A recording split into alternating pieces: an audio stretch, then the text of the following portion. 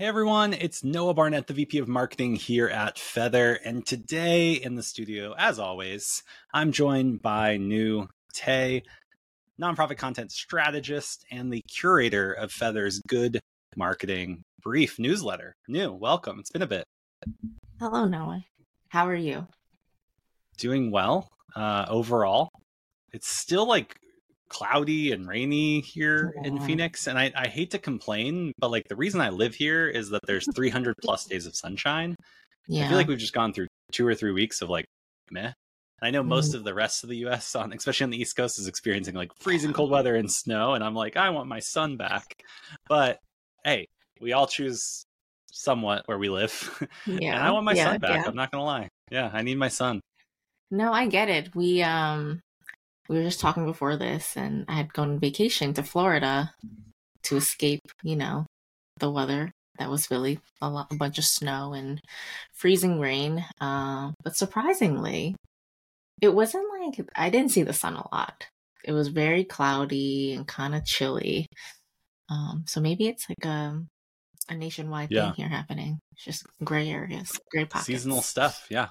It's end of January almost already, which is crazy. Of 2024, this wild year we were just talking about planning for like a couple weeks ago, and now it's like in full full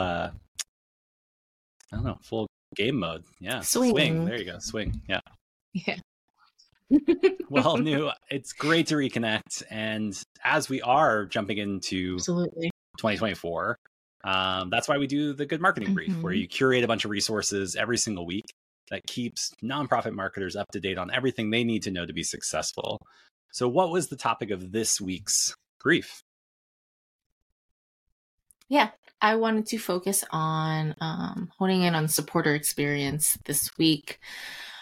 And experience is something that's super relevant right now, not just for nonprofits, but for profits on the consumer side as well, because it's a way to engage your target audience, make them kind of catch their attention, pull them into your brand and whatever your mission is, whether it's selling goods and services or if it's doing some social good.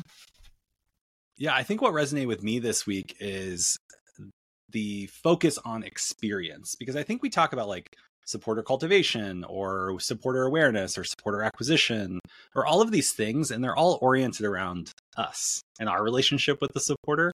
But when you say supporter experience, you're really having to think through like what are they experiencing throughout all of the touch points of our campaigns. And I just got off a training just now, and I kind of oriented everyone to kind of step into their supporter shoes before we start talking about like how do we market to people, because it is so important. Like your audience or your supporters are not only experiencing your communications, but it's in context of other things going on. Like we were joking before, not joking, we were chatting about the NFL playoffs prior to this, and various things are going on. And in different cities like Philadelphia, you might not be as excited, whereas Kansas City, they might be excited, or the Dallas Cowboys are not in anymore. And so like if you have a bunch of Dallas people, they might be reflecting and mourning over their team's loss. Like there's a lot of dynamics going on in people's lives, and they're experiencing your communication through like in context with other things.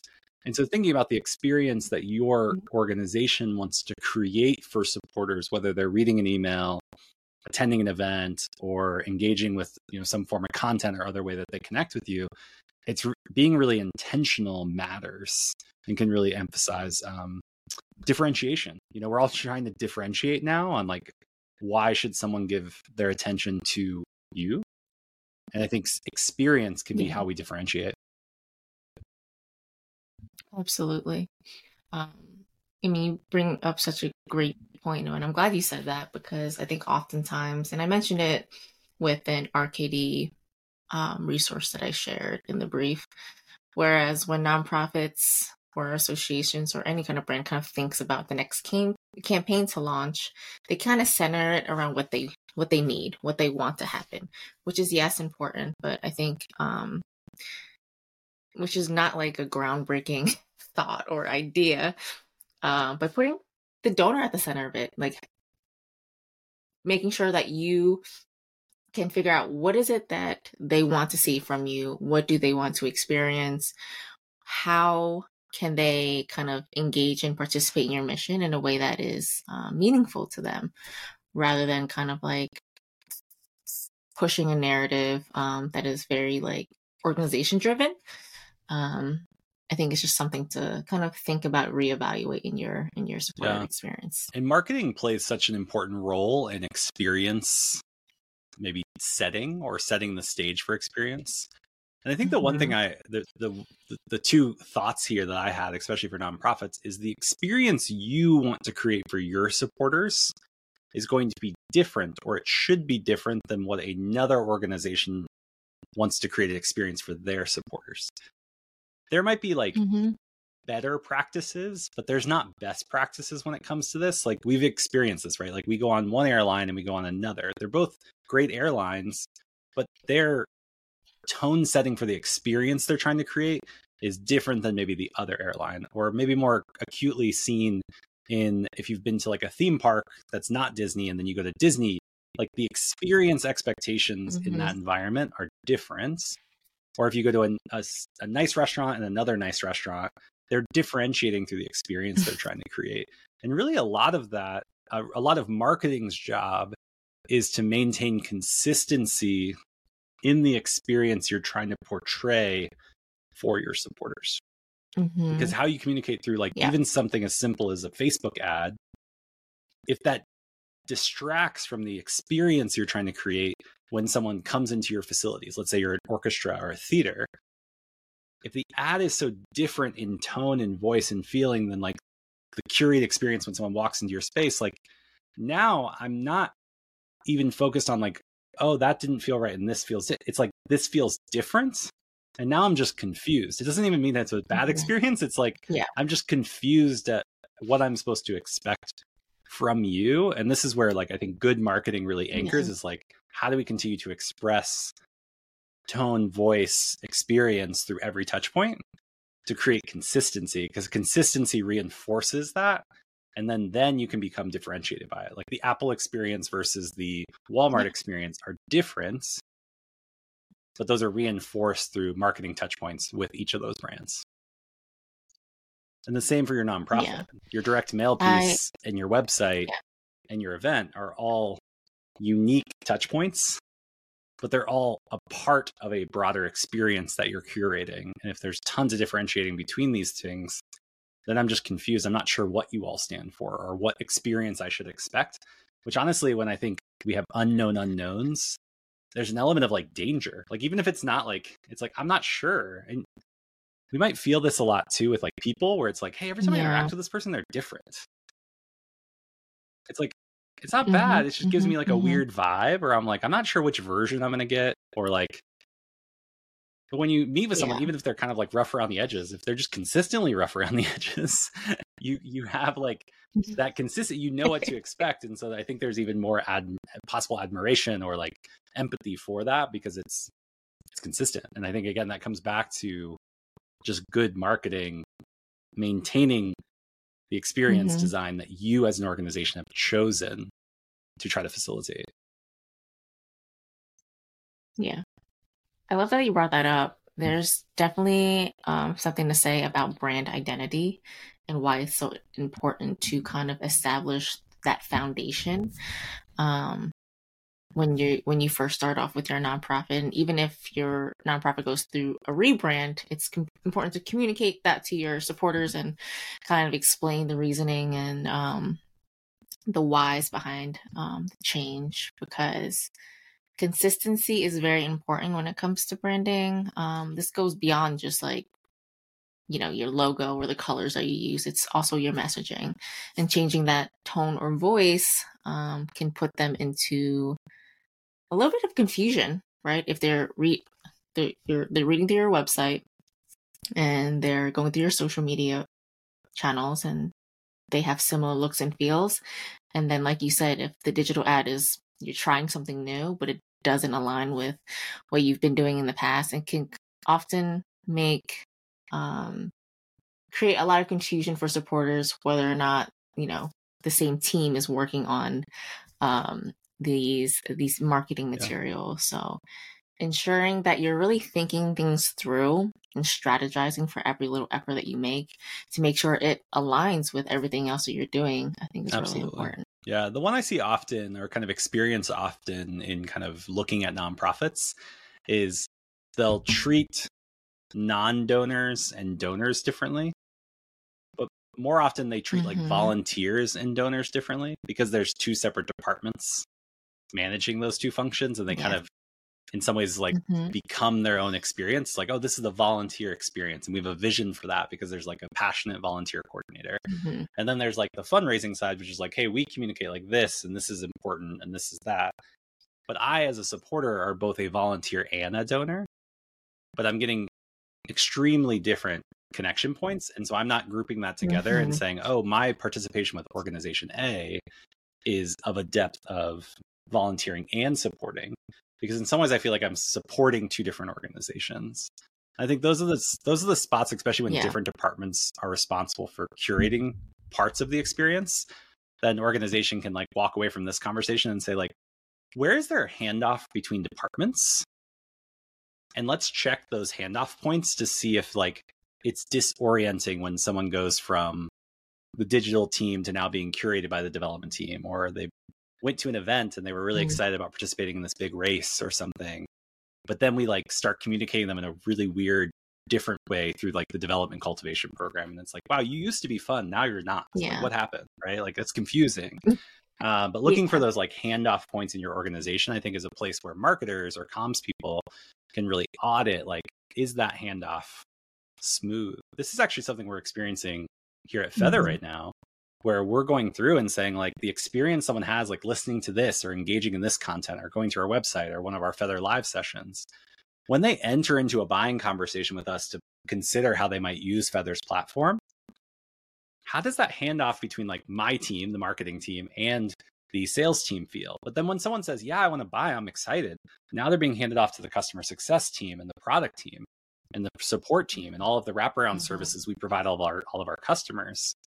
How do we make sure that we're not disjointed in how we've presented that experience? And the same goes forward with nonprofits too. Oh, absolutely. Yeah, I see that a lot too with the nonprofits. And I think, the disconnect is that a lot of nonprofits can work in silos. And there's just something to be said to find a way to kind of break down those barriers and those walls a little bit, so that you're collaborating with each other to find a messaging that works across the entire organization. And so it's not so disjointed and fragmented. Were there any other recommendations or tips that you included in the brief this week that you wanted to uplift? And really, I would encourage everyone to check out the full brief. You can find that linked below or in the show notes. Because if you don't get the brief is packed full of insights. So like, we're just scratching the surface. But there's some great insights, research, other articles, best practices embedded in every week's newsletter. So definitely check that out. But anything specific you wanted to uplift for today's conversation? Yeah, I think there's one specific resource I wanted to call out, and this was Mark Miller's piece on Nonprofit Pro on habit forming experiences, which is like the first I've heard of this term. But it makes sense, right? When you are engaging your supporters, whether it's to get them to be volunteers, give to your nonprofit, sign up to become a member, you want to create an experience that kind of keeps them wanting more, getting them hooked, per se. So he writes a bunch of great stuff about some ways to hook supporters into kind of wanting to activate themselves and take action with your nonprofit. And it's like some best practices he shared was, find some psychological triggers, looking at your data, get a better understanding of your supporters and seeing what makes them take action. And then using that to kind of inform a lot of the marketing that you're doing around your organization could be really helpful. And my favorite is, I think a lot of times with nonprofits, especially on the fundraising side, a lot of the communication is a financial ask, which can feel really transactional. And to me, I've always advocated for this is to, asking is very important, obviously. That's how you raise money for your nonprofit.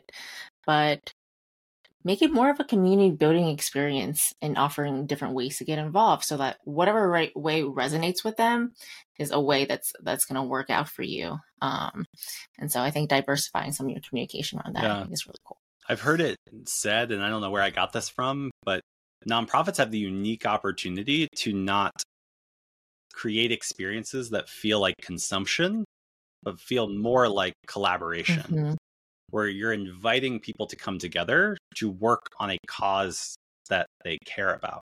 And your organization is the facilitator of that, versus if I'm selling stuffed animals like Squishmallows, like everyone loves a good Squishmallow. It's still a consumer experience. So how I communicate and the experience I'm creating is very much like, you want this from me. I'm going to try to create the best opportunity to get you that in a like smooth, frictionless, like uplifting way. And then we mirror some of those attributes into how we do fundraising or even like membership programs, etc. Instead of seeing the opportunity as different as like, we can create a collaborative experience versus a consumption experience. And there's a lot of power in thinking through like, how does collaboration feel different than consumption? And how do we then use some of those attributes in the experience we're designing as a nonprofit? Yeah. The collaboration piece is really vital because nonprofits have a unique opportunity with today's donors. Because oftentimes, if they're very passionate about your cause and, they're a repeat donor, supporter, they kind of view being a supporter as part of their identity. And so really kind of using that and kind of fueling that energy and that that type of support from them is going to be key. Well, as always, Nu, I always am grateful to spend time with you each week and kind of talking about the Good Marketing Brief. Again, if you're interested in receiving the Good Marketing Brief in your inbox every single Wednesday, talk about habit forming. Every Wednesday, you can read the Good Marketing Brief and get an update on all things good marketing. Definitely subscribe below. And if you get this, maybe this is your reminder to take a look back at future issues or prior issues. Sorry, not future issues, unless you're a fortune teller. And text me because I have some questions about the future. Yeah. Seriously, I'm like, you can predict a few things. Let me know. Especially the stock market would be great. But or global crises and all the other things going on. But we digress. This, if you go back and you're like, this was super helpful, and you read this week's, we try to keep them timeless. So go back and read the last few weeks. I know it was a busy holiday season, but some of the ones from 2, 3, 4 weeks ago still have such valuable content that you can get right now. Nu, thank you so much. And we'll be back at it again in just a week or so to talk about another Good Marketing Brief. I'll see you next week. Yeah. Until then, Sounds be well. Good. Thanks, Noah.